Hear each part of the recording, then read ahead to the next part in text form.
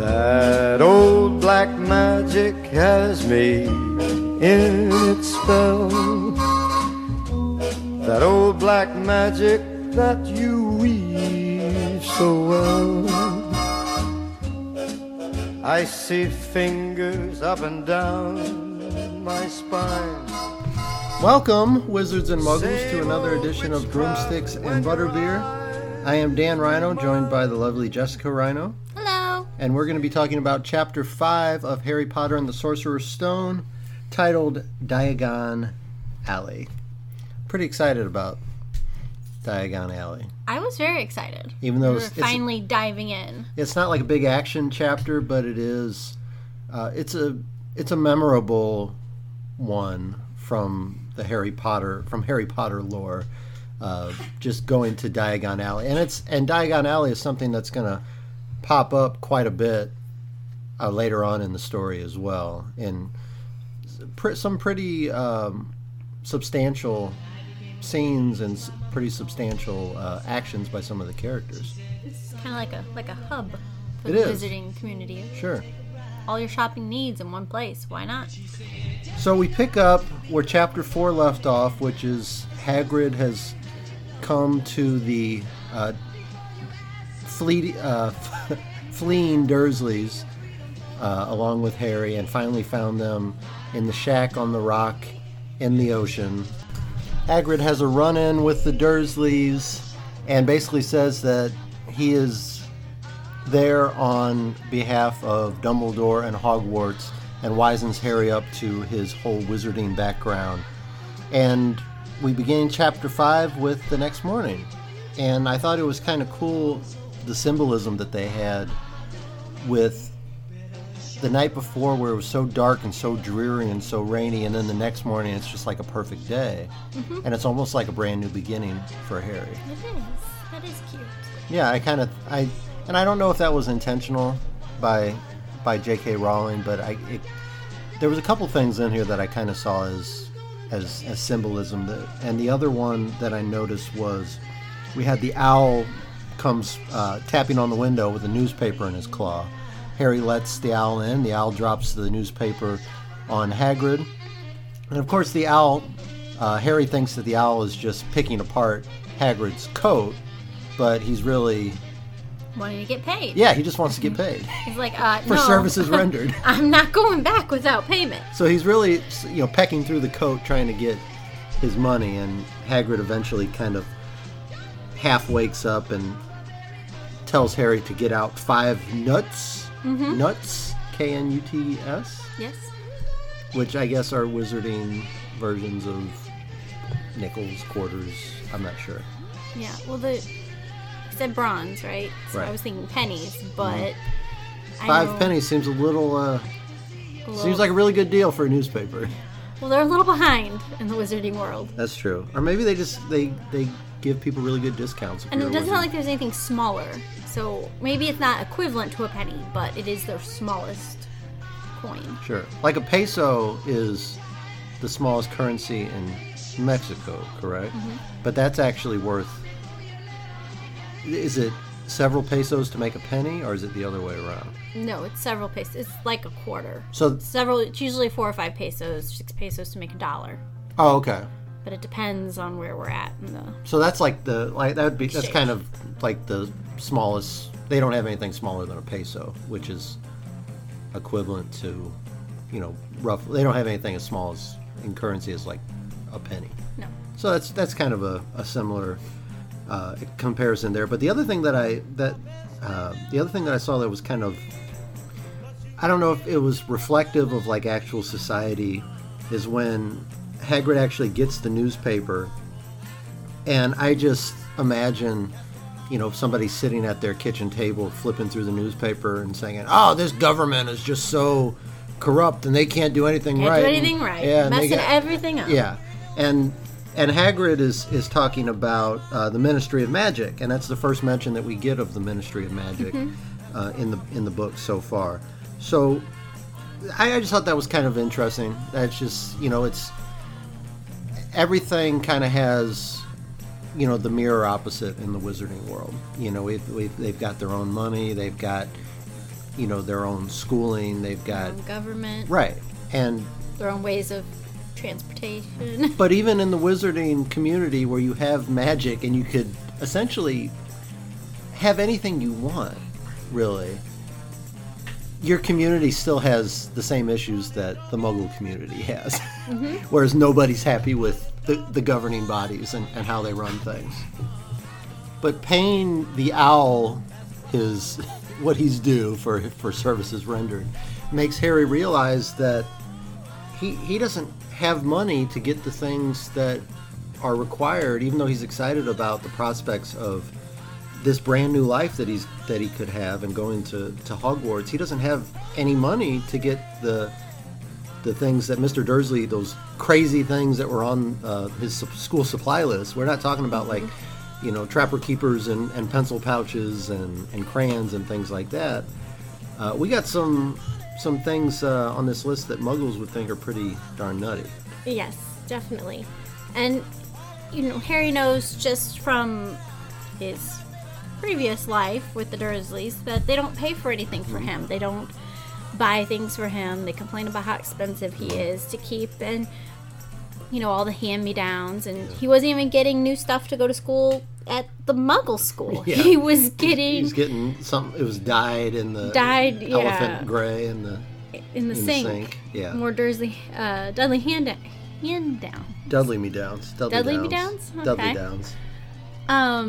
So he knows they're not going to pay for this, and what's he going to do? And he's kind of also just waiting for something to ruin this for him. Yeah. Because everything gets ruined. And there's even at one point in the chapter where things get so outrageous that he thinks that maybe it's just an elaborate ruse by the Dursleys just to mess with him. And in the beginning, he thinks it was all a dream when he first wakes up. It's like, this isn't real. And even if it is, it's still going to get messed up and it's not actually going to happen. Or maybe the thing Dudley wanted for his birthday was to mess with Harry really bad. Yeah. So it's his birthday wish. The Dursleys cook up this elaborate, plan to just make Harry, string Harry along to make him think that his life is great, and then pull it all away from him because that would be fun for them. But Hagrid says not to fret because Harry doesn't have to worry about having money on him now because they're going to stop by Gringotts, which is the only wizarding bank, and it is the most secure place to basically keep anything, Hagrid says, outside of Hogwarts. But I would think that Gringotts, by the way they describe it, is even more secure than Hogwarts. But Hagrid just has a thing for Hogwarts. Hogwarts is the best place in the world for Hagrid. Sure. So I can see why he's kind of built it up in his mind. So his statement might not necessarily be accurate, but that's how he feels. And they do have, Hogwarts, to their credit, has all those wizards, and including the, arguably most powerful wizard, if we discount you-know-who, in Dumbledore.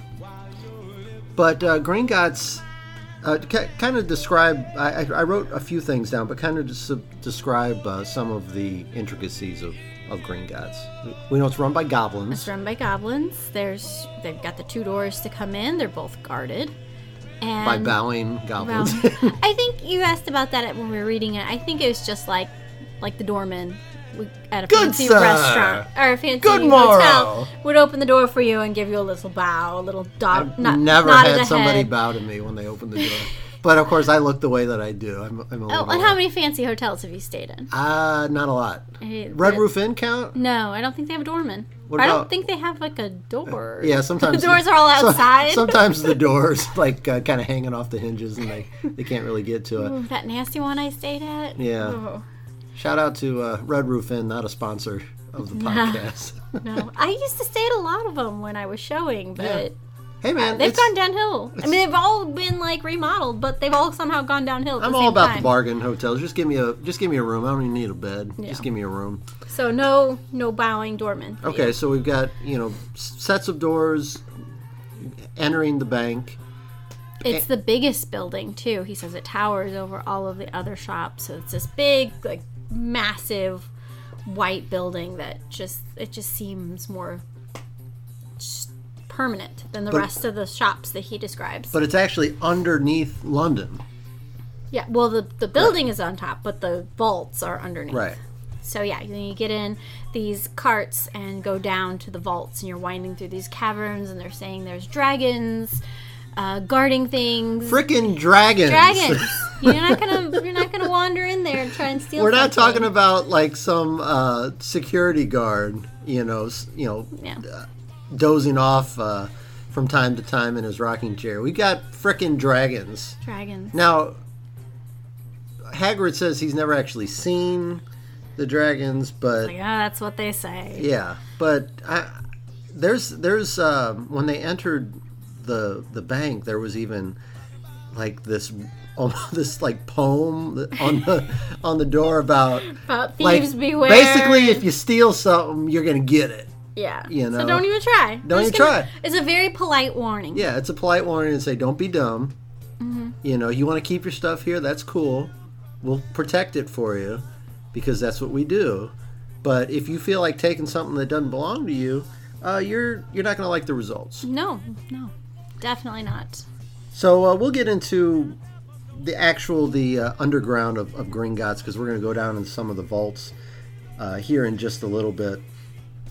But on the way to Diagon Alley, we have to go through some Muggle parts of town. Hagrid, of course, is getting some weird looks from others in town and on the train because he's basically twice as big as everybody and really hairy. Yeah, and he's not just like a big tall gentleman. I think if he was like a normal sized person and he was that hairy where you could barely see his face, just some eyes and a mound of hair, I think you'd get looks too.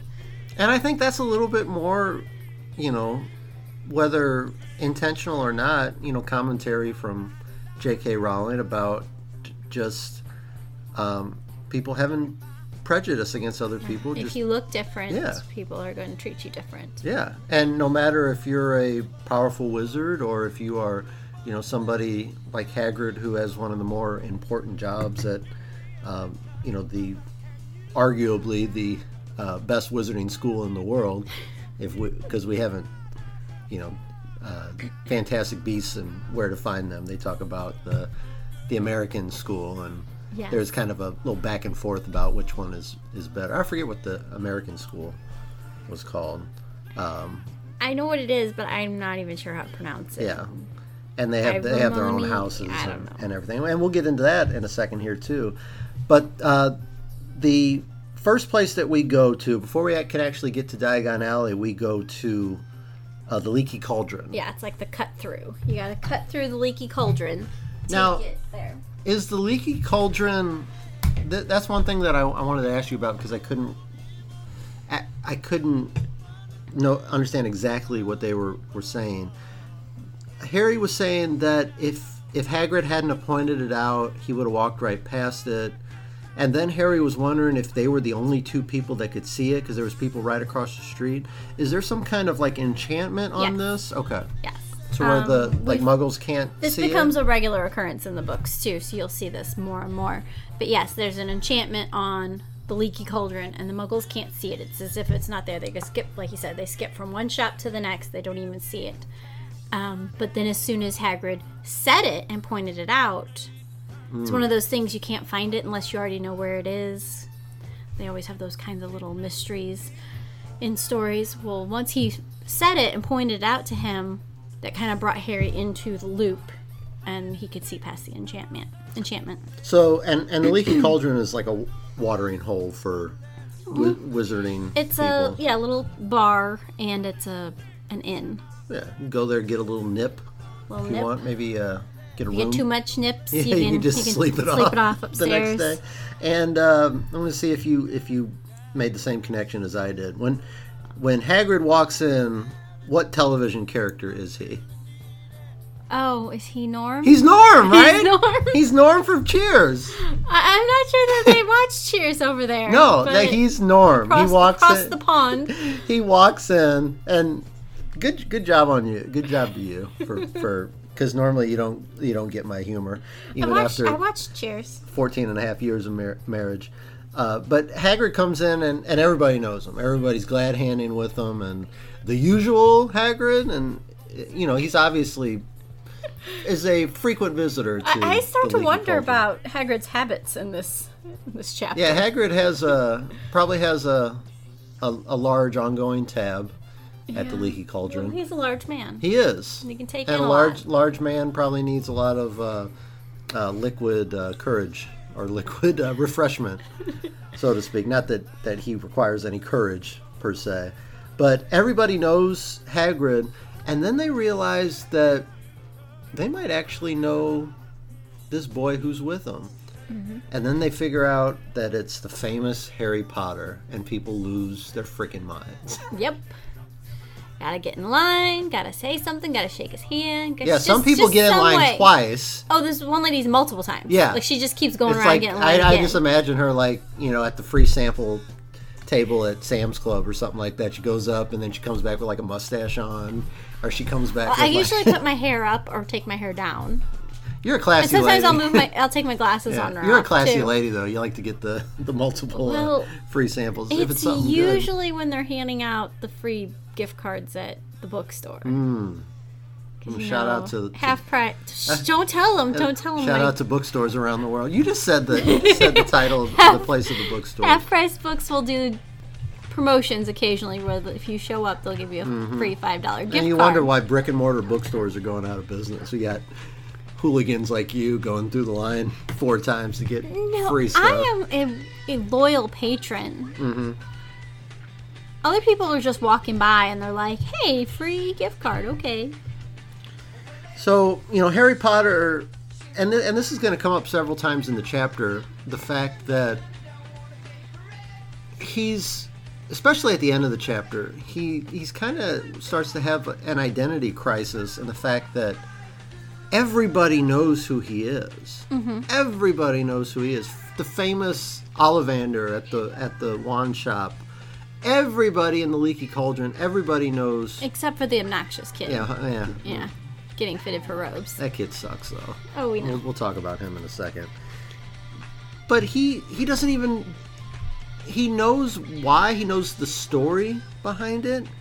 But it's almost like there's already these unrealistic expectations on him to be this amazing wizard. And as of 24 hours ago, he didn't even know that wizards existed in the world. Yeah, and he... this is like exactly what Dumbledore didn't want him to get, this influx of fame and everybody. Yeah. And I'm pretty sure he didn't imagine it going this way, but, Hagrid has his own way of doing things, and he doesn't always think it through. I'm pretty sure Dumbledore would have been like, yo, why did you do that? Yeah. Maybe stick a mustache on him and hide him a little bit. Don't just go parading him through Diagon Alley. Stick a full-grown mustache on a 12-year-old boy. Sombrero, something to hide his identity. Let's just parade him through Diagon Alley for everyone to gawk at. I would think the sombrero would draw more attention than anything else. Maybe the sombrero with like the little fuzzballs hanging on it. Yeah, that's exactly what I was picturing. Put a couple maracas in his hands. Yeah, and the mustache and a guitar. Yeah. And he's part of a mariachi band all of a sudden. Why not?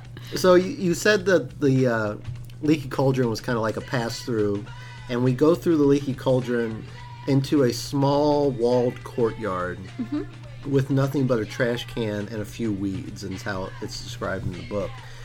And Hagrid proceeds to tap on a certain brick, or he's counting like 3 up, 2 across, or something like that. Yeah. And when he taps on that certain brick, all of a sudden the wall, the brick opens up into an enormous arch that even Hagrid can fit underneath. And all of a sudden we are in the magical hidden Diagon Alley. Yeah. Magical hidden strip mall of the wizards. Yeah. strip mall to the wizarding stars. And we walk past all the shops. There's the broom shops, there's the cauldron shops, there's the shops where you get your robes fitted. But we got to head to the bank first, where we're just inundated with bowing goblins. Just the ones at the door. The one who, when he dumped his moldy dog cookies, they were all annoyed. They were like, why do we have to deal with you? Heading next but the ones at the door at least put up a show for being polite and appreciative of the business that the wizards have brought to them. So Hagrid approaches the desk, and the goblin at the desk asks him for Mr. Potter's key, because they said they need to access his vault to get some of his riches, but they need his key. And of course, I'm just imagining Hagrid just, emptying out like rubber chickens and all kinds of things on the desk. And as you said, how does the goblin at the desk react to? Oh, he's so annoyed. He wrinkles his nose, and he's just like, why do I have to deal with this person? Basically customer service anywhere in the world. Goblins seem like pretty classy, very formal. Yeah, they like things nice and neat. Yeah, and everybody's maybe a little OCD. Yeah, everybody's in uniform. Everybody has a certain exact way that everything is done.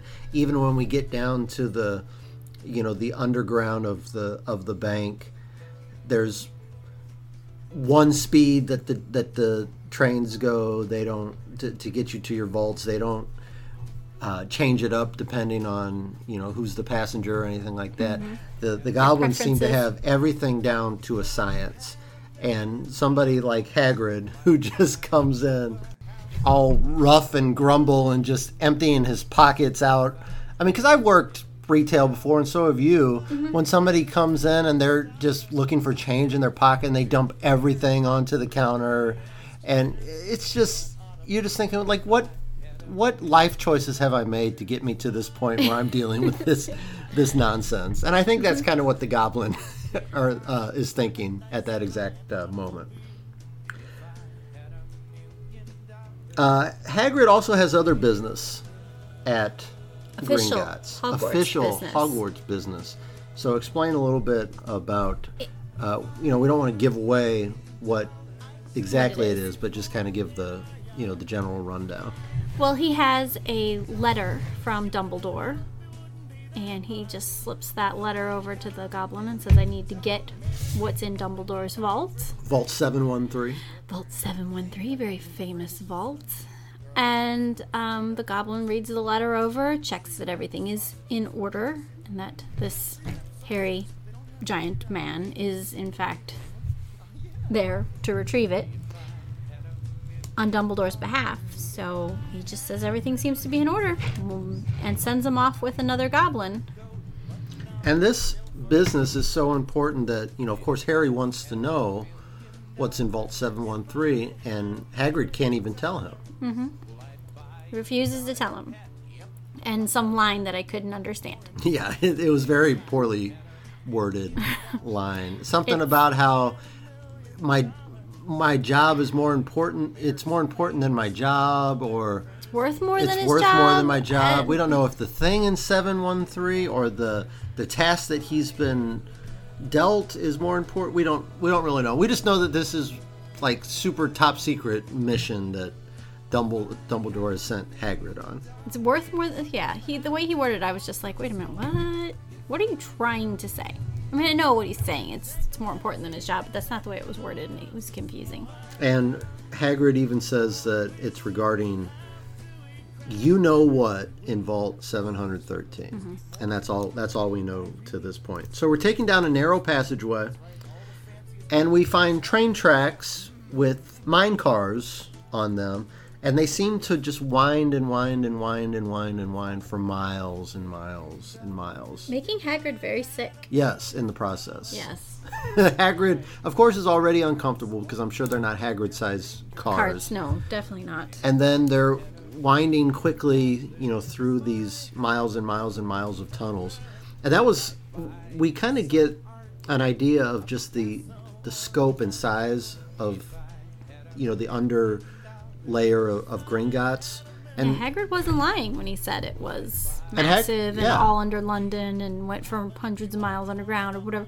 He said, he wasn't exaggerating. And Hagrid even mentioned that earlier when he was talking about how you don't want to steal from these guys. Even if you could get down there to steal something, you would starve to death before you found your way out of there. And Harry, when he's going he remembers that, and when they're going on the train tracks, he tries to kind of memorize. He's like, okay, 2 turns left, 1 turn right. We stayed straight for 5 seconds, then we turn right, and then they make so many twists and turns that he can't even process where he's at, so he just stops trying. Mm-hmm. And so that just kind of gives you an idea of the enormity of the underside of Gringotts Bank. So we're through the twists and turns of the tunnel, no way to remember where we're going, and we reach Harry Potter's vault. Harry doesn't know what to expect, but when we open it, what do we find? Piles and piles of money. Gold ones, silver ones. So, obviously left to him by his parents. Mm-hmm. Did his parents also rob trains or something like that? No, but the Potter is an old wizarding family. We kind of touch on that, and they're old money. They're old money. Oh, that's what it is. Potter's got some money, and he was an only child, and yeah. That just seems like an awfully Lily married up stockpile. Yeah, she did. She did, just like you. She knew how to pick them. Mm-hmm. I also have a Scrooge McDuck stash of money somewhere, but it's buried in my backyard. Oh no! I just said that out loud. Oh. Yeah. Oh. So apparently the Potters are loaded, and Harry realizes that, man, it's a good thing I didn't, the Dursleys didn't know about this, because I would have never seen this money. Nope, they would have. Well, they wouldn't know what to do with it because it looks weird, but they would have figured it out. Oh yeah, I'm sure they could have taken it, because it's obviously it's different currency than what the Muggles use, and Hagrid even kind of ran into that when he was trying to pay for the train ticket, and he's like, this is Muggle money. I don't know what to do with this. And it's probably the exact same thing for the Dursleys if they ever got their hands on wizarding money, but I'm sure there's somebody that would gladly cash that out for them for some Muggle just a bucks. Regular pawn shop, somebody'd melt down the gold or the silver or something. If you could even melt down magical I don't know, money, but they would try. Oh, I'm sure they would try. I'm sure they would. Before we so Harry gets just a little bag of money, a little bag of cash. Yeah, Harry says that should last you a couple turns. You're just until a little coin purse, mm-hmm. little tiny satchel. It'll last you a couple semesters. And then we stop by Vault 713, and there's no key. No key. And how's the door open? Griphook's finger, the goblin's finger. Mm-hmm. And he just kind of strokes the door. Just gives a little pet. And the door just kind of disappears. And what did he say would happen if anybody but a goblin tried that? They would get sucked inside. And then Harry even asked, well, how often do you check to see if somebody got sucked inside? And you said Griphook? Griphook. Griphook says, about every 10 years we check, just see maybe if there's a bag of bones in there. Yeah, a pile of bones. And I bet every once in a while somebody probably does try. Mm-hmm. And every once in a while they go in there, oh man, got another one. And they probably have, a set of goblins that come down and are responsible for disposing of the bones. And I don't know what the process of I'm sure in their break room they've got so many days since, or how many bodies they found the last time they checked. Sure. They have those in the break room. Yeah, just a little they keep tally marks on the wall, mm-hmm. Or maybe one of those signs like 17 days since our last accident. And it's 7 years since we last found a body. Oh, we got to go back to 0. We found a body in Vault 713. So there's, Harry's kind of wondering if my vault, which is just like a regular key vault, is filled with gold and silver. Man, what's in 713 that he can't even talk about? And what's in 713? A whole lot of nothing. Yeah. It's empty, except for one little brown paper package. Yeah, it said a grubby little package wrapped in brown paper, and Hagrid took it and I think put it inside one of his multiple pockets. Yeah. And Hagrid, of course, as you said earlier, might have some... We learn a lot about Hagrid here because in the 10 minutes that they were at the bank, he's already ready for another nip at the Leaky Cauldron. Well, not another. He didn't have one because he was on official Hogwarts business. Yeah, I like how he goes from, like, official Hogwarts business to, like... I gotta go. All right, I've done 10 minutes of official business, and I have not had any alcohol. That's unacceptable. Unacceptable. So Hagrid heads back to the Leaky Cauldron and leaves Harry to head into the robe shop. I have a quick question. So, if you were to go on a roller coaster, say 20 times in a row, Sure. I'm sure that's not equivalent to what they did. You got off feeling a little sick. Yeah. First thing you do is go for alcohol. I don't drink, so I don't know these things. Is that really going to help? I don't think so. I think that would make you feel worse. Like, I would think maybe go to the apothecary and maybe get some wizarding Tums. Yeah. That Seems like a much better plan. Some wizarding Alka-Seltzer. We know there's an apothecary there. Mm-hmm. We saw it. You can go there and get some kaopectate or something like that. Something to calm your tummy down a little bit. Like slug eyes to stick under your tongue or something. Yeah. That's probably the equivalent. But no, Hagrid needs something, a little nip of something. And so he leaves Harry to go to the robe shop. And we meet a boy there, a curious boy, who is also getting fitted for his robes. And they're kind of having small talk between the two of them. Going to Hogwarts? Yeah, I'm going to Hogwarts. They don't exchange names or anything like that. But this boy's just rubs me the wrong way. Right? Yeah. I mean, he's just a jerk. He's a little snooty. A little snooty. He's very snooty. He's a lot snooty. He's a lot snooty. And he's just going on and on about, I don't know why they don't let first year students bring racing brooms with them. I'm going to see if my father will get me one, and I'm going to smuggle it into Hogwarts. Actually, he says he's going to bully his father into getting him one. So he's one of those kids. One of those kids. And Harry even says that. He kind He's a of Dudley. reminds me of Dursley. I think him and Dudley Dursley would be very good friends.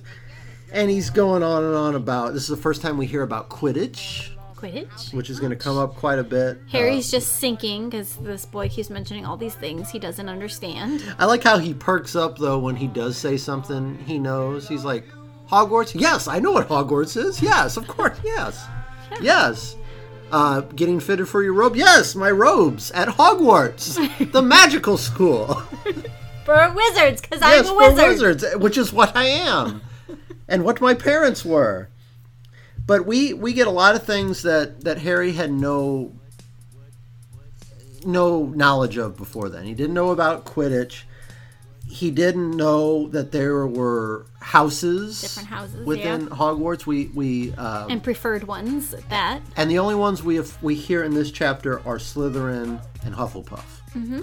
And of course, the boy is talking about how, well, I'm, of course, going to be a Slytherin because all of my family, who are all wizards, they were all Slytherin.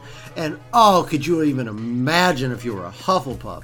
Oh, how... I don't know. Can you imagine being a Hufflepuff? Being a Hufflepuff's awesome.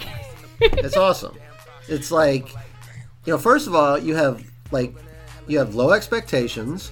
So, like, anything you do is like, everybody's like, oh my God, I can't believe he did that. And so there's that. What's wrong with being loyal, and what's wrong with being kind, and what's wrong with being compassionate, and what's wrong with being patient? What's wrong with those things? Nothing's wrong with them. Mm-hmm. And you Hufflepuffs... Oh yeah, you're right. It's much better to be a Slytherin and just be flat out. Every sorcerer who's ever gone evil just happens to have been in Slytherin, which is what Hagrid I'm not says. in support of the Slytherin. I'm just amused by your Hufflepuffness. Well, me and your two dogs here are all Hufflepuffs, so you must have a thing for Hufflepuffs. I guess I do. I guess you do. So we don't get to meet your house yet. We don't hear any mention of the Ravenclaws or the Gryffindors. Nope. Which is, the majority of our main characters will end up being in Gryffindor house. But this kid is he's just very seems like he's had everything kind of silver spoon in his mouth, kind of given everything kind of had his way in life planned all out for him, which is the exact opposite of what Harry has dealt with. Well, and you were talking about the mirror images at the beginning of the story. This is the yin and yang right here. And so he's leaving the Muggle world and going into the Wizarding world, and yet there's another one who's a Dudley just Dursley. like his cousin.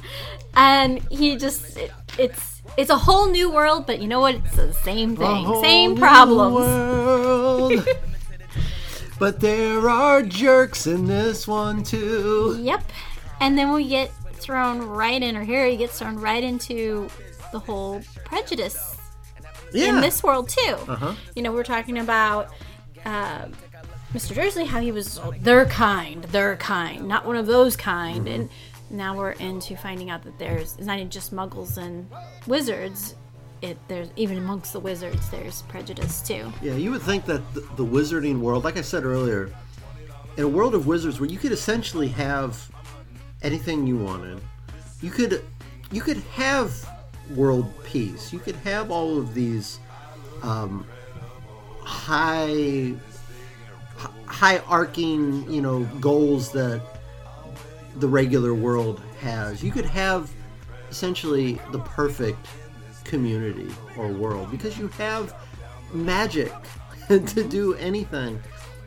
But no matter how much power or how much magic you have, there's still good, there's still evil, there's still bullies, there's still a class system of and the boy in the shop even talks about it, how his family is pure blood wizards. All of them were wizards.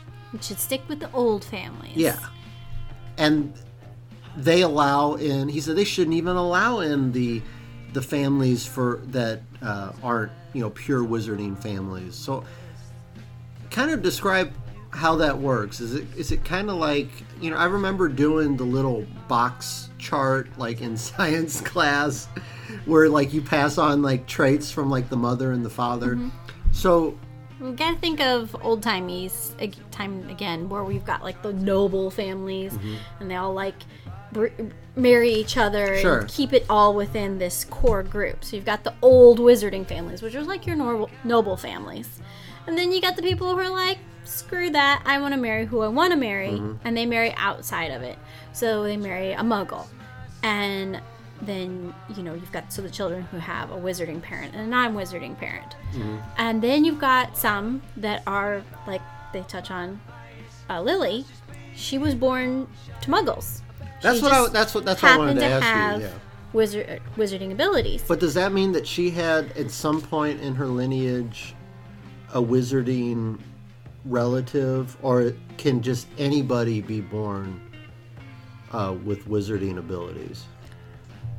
And if you don't know for sure, just like kind of what's your impression? I don't know for sure, but I'm leaning towards somewhere in their lineage there was somebody like maybe grandma, and she kept it secret, and so the family didn't really know because she was the only one. She married into a family, and it's like my brother always brings up the fact that rhinos are like 1/16 like Native American. And so it's almost like there's at some point in our lineage we could go back and there might have been a full-blooded like Native American. And so when that gets passed on from generation to generation, a little bit of that gets passed on, but it's not the majority of what is being passed on. So but there's always a chance. If you have that somewhere in your bloodline, there's always a chance that you maybe, even if it's like a 1% chance, even if you're like 1/100th wizard, there's a chance that you could have that passed on. So it could be, Muggle parents could conceivably pass it on. And like the boy in the shop, he's saying they don't even know anything about it until they get their letter. So could you imagine what that would be like to not know anything about wizarding until you got that letter? And Harry sinks even further. Yes. There. Just his robes are going to be totally the wrong size. Yeah, because he keeps sinking. He keeps turtling up in his robes there. Yep. Speaking of prejudice, the boy sees Hagrid, and Hagrid's got his 2 ice cream cones, and I just imagine this real, like, excited. And this big smile, and just, like look plastered what I got, to the look window. what I got, Harry. I got us ice cream, but I can't come in there because I got ice cream and it'll get it on the robe. So once you're finished with the robe, just come I'll get on into out. so much trouble. And we're going to eat ice cream. It's going to be awesome.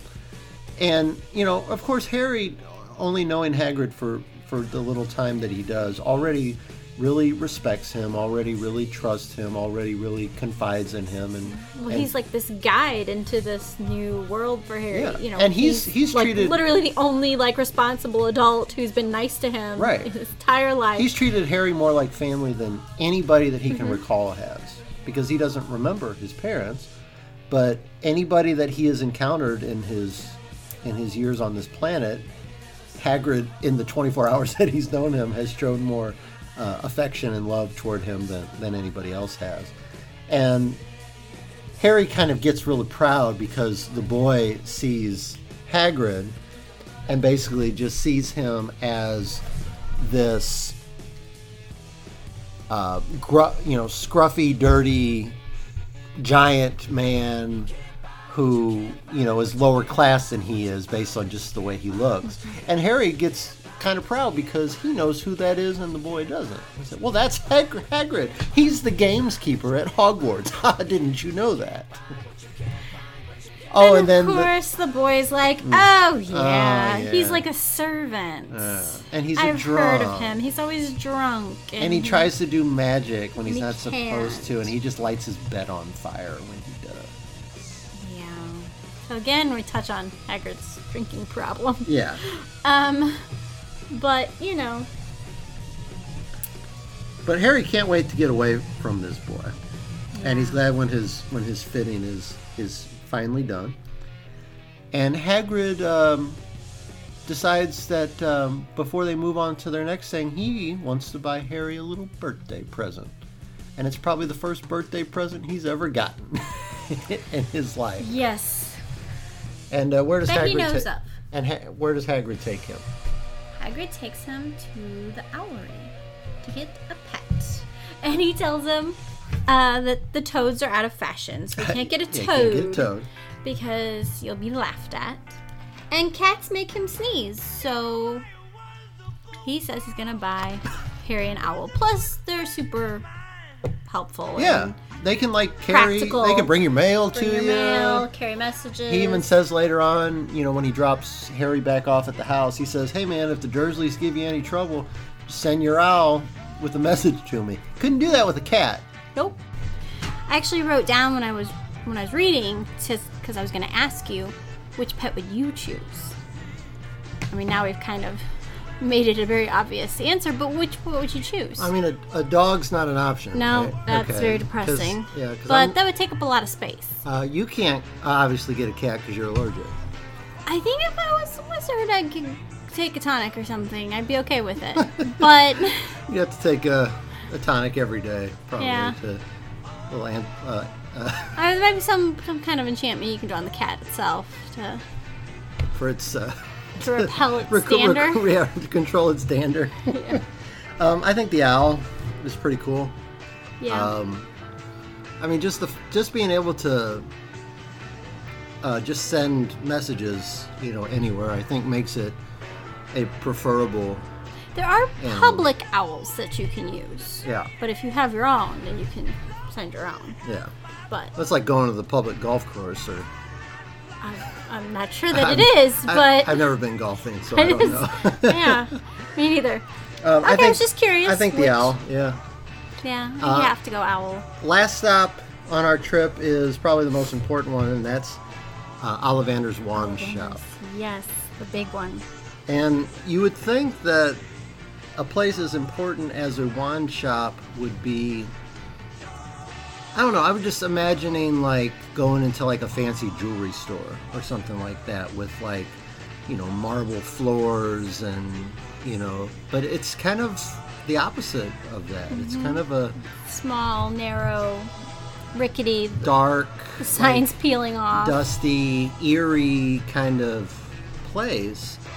And Harry and Hagrid are both actually kind of caught off guard and scared a little bit when they hear Mr. Ollivander for the first time, kind of catch their attention. And the cool thing I think about Ollivander is the fact that he remembers every single wand that he has sold to anybody in the time that he's been. He's a wand maker or just a wand retailer? No, he makes them. So he crafts them. He's been there forever. I think that's why the store is old and run down, because he's literally been there forever. Like, everybody in the story will be like, I remember when I went to Ollivander's when I was your age, and it's like, well, good heavens, how old is this man? But I mean, he remembers. Well, first of all, he knows who Harry Potter is. Yes, he knows Hagrid. He knows the whole story, and of course, he remembers Hagrid because he gave Hagrid his wand when Hagrid was a Hogwarts student, and he even knows. I think his was like 13 inches. That was the biggest wand that they mentioned out of all the. They had some like, try this one, it's 7 inches. Oh, your father's wand was 9 inches. Oh, this wand was 11.5 inches. And of course, Hagrid's wand was 13 inches and big fella, little bendy, probably a little bit more flexible to make it a little bit more durable because Hagrid, he's probably gonna sit on it. Yeah, Hagrid is not not the most graceful of people, and probably. Kind of just like, throws his wand down a lot when he's looking for something else, or kind of just folds it up and shoves it into his pocket. No, it's more like the personality of the wand. That it's flexible or it's rigid. It's the personality of the wand is what that's actually referring to. And and the main thing that I got from the chapter was that the wizard does not choose the wand, it's the wand that picks the wizard. And explain that a little bit. There's not much to explain. They don't go really into detail with it, except for the wand, like they touched on, it has its own personality. Each wand has things that it's good at. Like his mother's was good at charms, Dad's was at transfiguration. They have things that they're good at, just like people. They're just like they have their own little personality. Things they're good at, things they're not as good at. And so they're going to bond to a certain person. And I think it said that you can use another wizard's wand, but it's not going to be nearly as effective as the wand that chose you. You won't get good results. Right, exactly. And which is important later, absolutely, by the way. Absolutely. And Ollivander remembers Harry Potter's parents and the wands that they had. Like you said, that his mom's wand was... And as a result, she was actually good at charms, and Dad was good at transfiguration because that's the personality that the wand had, and the wand chose the wizard. And then together, the combination makes them good at those things. And he also remembers that, and kind of has a regretful moment when he remembers that he was the one who sold the wand to Voldemort. You know who. And that was actually the wand and he even points at and touches the scar on Harry's head, and he gets kind of down for a second. And like, if I had known that one of my creations was going to do that so to you much, and be a part of this evil wizard and be a part of killing your parents, and he kind of has to. I think he has to kind of pull himself back from that, because if he thought about every bad thing that was done with one of his wands, he probably would lose his mind. Yeah, and I mean, if he's been doing it for so many years, and all the wizards go to Ollivander's, all of them, I mean, he can't be responsible for... I think about all the criminals that are locked up that, used his wands, and then the baddest of the bad, used one of his wands. But where else was he gonna go? It's not like they're like picking his wands because they're gonna go do bad things. Yeah, and it's not like he knows that they're gonna go do bad things. They get them when they're children. Yeah, and a lot of them, they might be smarmy little kids, but that doesn't mean the one in the robe shop. Yeah, but that doesn't mean essentially that they're gonna grow up and be evil. Yes. Probably. Probably. But But they still have a time to turn it around. And we kind of have a cool scene, which I wanted you to expound on a little bit, where Ollivander questions... Well, he knows that Hagrid was expelled from Hogwarts. He knows that they broke his wand. Yes. And as is tradition. And he wonders, well, Hagrid, why don't you use the pieces of the wand? He says... Hagrid says...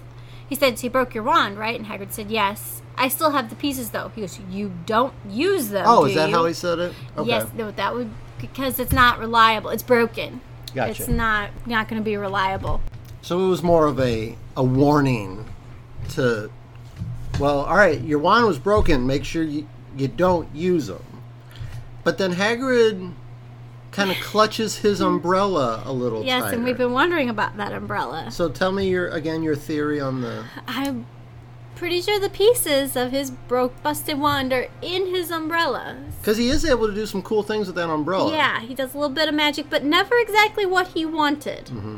You know, he wanted to turn Harry's cousin into a pig, and we end up with just a tail. Mm-hmm.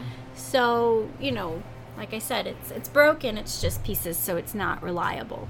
But it could be kind of his way of hiding the fact that he still is sort of using the broken pieces of this wand, but disguising They're it camouflaged, in the form of this umbrella, which I think is kind of cool.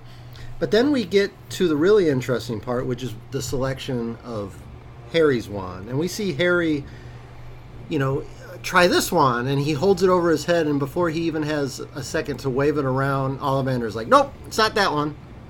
Because it's almost like... You get this feeling there's something should happen instantly. Yeah. As soon as he touches it. Which is different from the movie, which is, you know, such an... I mean, it's not, because when he finally does find the right one, we get the light and the wind in his hair and everything. But he tries out several with different things, and it isn't until those go poorly that Ollivander's like, nope, probably not that one. Yeah. But, and even in... Orlando, when you go and do the little Ollivander shop. At Universal Studios. Yes. Which is amazing. There was a lot in this chapter. I was like, oh, I remember doing that at Orlando. I remember going through the brick wall into Diagon Alley. I remember all the shops. I remember walking up and seeing Gringotts. Yeah. Standing up above everything. And you actually get to talk to the goblin. Yes, in the money Gringotts, exchange. And he answers your questions, and highly recommended to any Harry Potter fans out there. And just a little quick fun story about when we went to Ollivander's. We went with my brother, shout out to Andrew, and our friend Chelsea. And we were all dressed in our Quidditch robes. Yes. And so, of course, you know, these were robes that were specially made by a friend of ours, and they're not. And there's hundreds of people there in robes because, you know, they sell them there. Universal Studios is making money hand over fist selling them. But, you know, we kind of got $100 robes. You know, some special looks because we were in unique robes that were different from everybody else's. And so that kind of played out when we went into Ollivander's, because they have a little presentation that they do, and Ollivander comes out and talks about how the wand chooses the wizard, and there's like a little special effects thing. And then they always pick a couple of people. Usually... just one. They usually pick one adorable little child. Usually. And so I think a lot of the children that were there... So I think some of them had probably been there before and didn't get picked, and were probably thinking this was going to be their time. And some of them had probably heard that you might get picked, and they were going in there.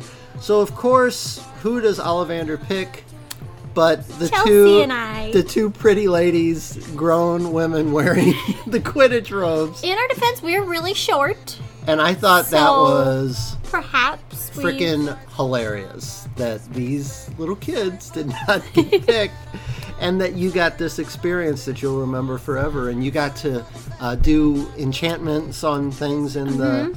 and things went horribly awry. Yes, we killed flowers and made papers go flying and drawers pop open. And these were all experiences that you took away from a small child, and you couldn't be happier about it. So If you've been, go again. If you haven't been, definitely go. But we finally get the wand that works for Harry, and red and gold sparks shoot out when he waves it, and Hagrid smiles, and Ollivander is happy. But there's something very significant and kind of creepily significant about foreboding. that wand. And explain what that is. Ollivander explains that wand has a brother wand. Mm-hmm. It has a phoenix tail feather core. That particular phoenix only gave 2 tail feathers. And so Ollivander took those 2 tail feathers and made brother wands. They have different lengths, different wood, different personalities. But at their core, they're from the same creature, same phoenix. And the other one is Voldemort's wand. You know whose? You know who. Wand. The wand that killed his parents, Carrie's parents, the wand that scarred him for life, the wand that is wielded by the most evil wizard. An extremely powerful wizard. Yeah. You know, nobody could really defeat him. So, you know, they're expected. It's expected, as Harry's getting all these things laid on him, that he's going to be destined for great things, big things. He's going to be super powerful. And that's a lot. He's shrinking even more now. And that kind of leads to, when we wrap up the chapter here, something I mentioned earlier, is that this has all been a very big day for Harry, and the fact that it's been super overwhelming and a lot of things at one time. And I think the boy in the robe shop, kind of draws on that a little bit, where, could you imagine, not learning about, Hogwarts or the Wizarding World until you got your letter? I mean, could you imagine that? And when this boy in the robe shop has had his whole life kind of be groomed for this moment, and Harry's had all this dropped on him in the less than 24 hours. Yeah.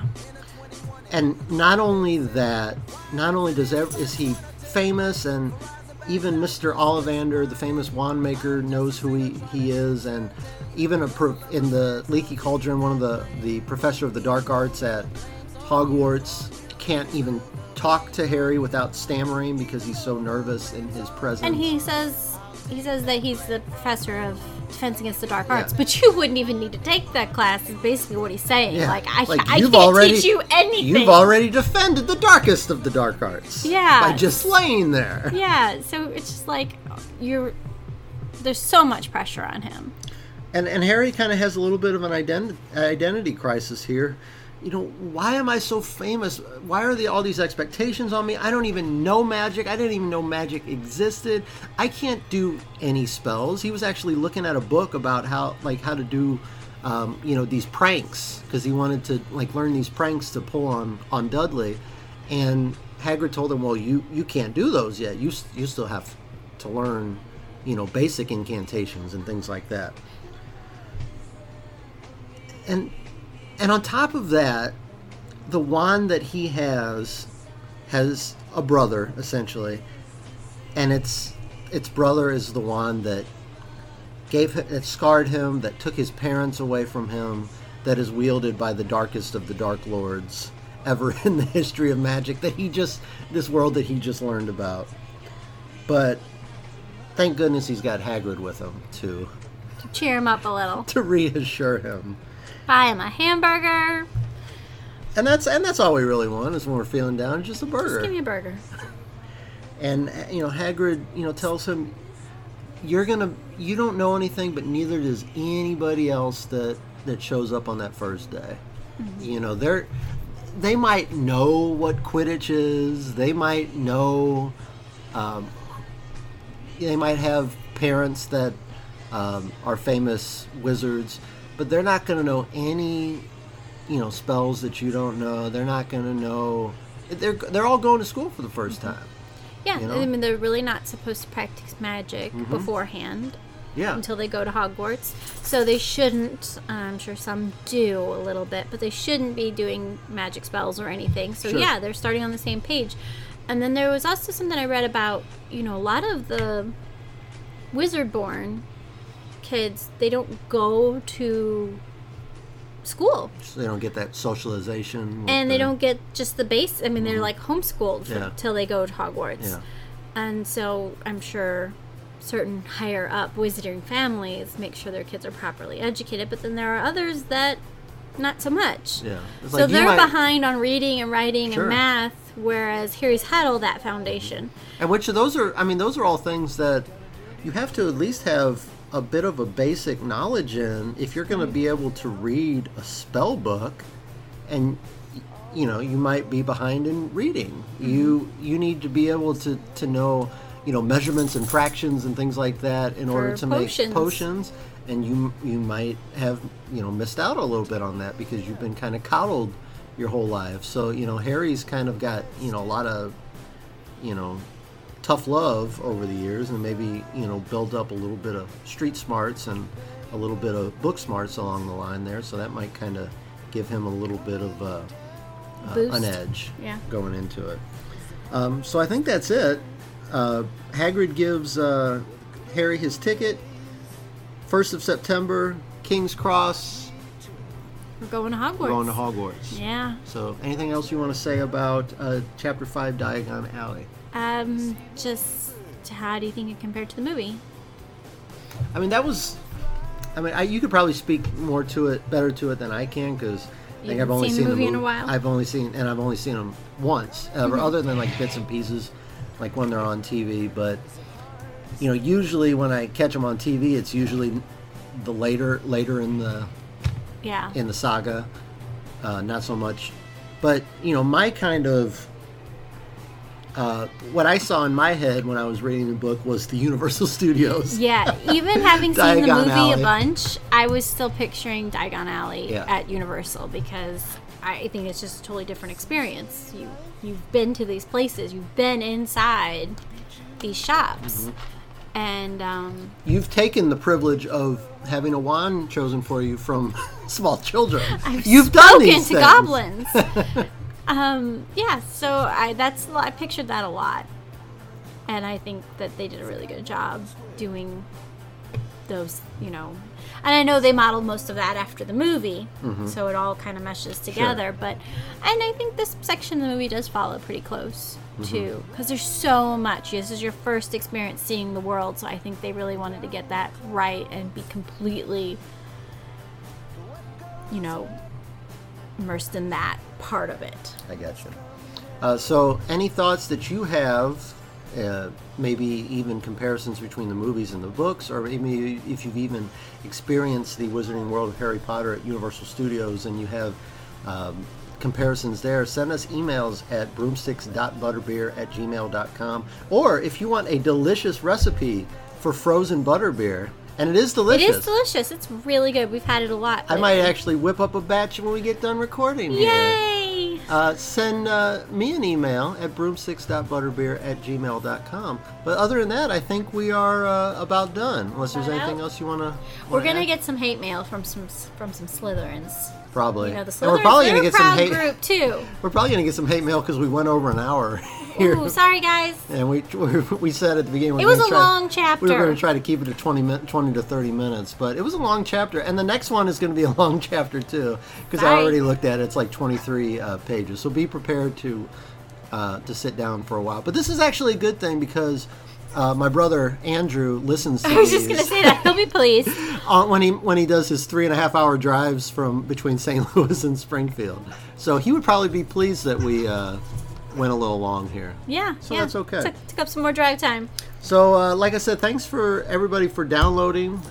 You probably found this podcast on iTunes, but is also available on Google Play for those of you that have Android devices. We will be back next time with Chapter 6 of Harry Potter and the Sorcerer's Stone. So until then, I am Dan Rhino, the Hufflepuff. Jessica Rhino, the Ravenclaw. And we will see you next time.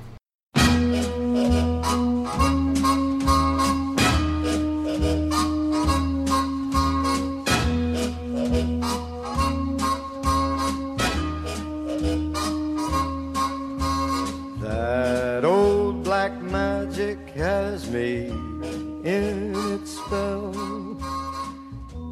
That old black magic that you weave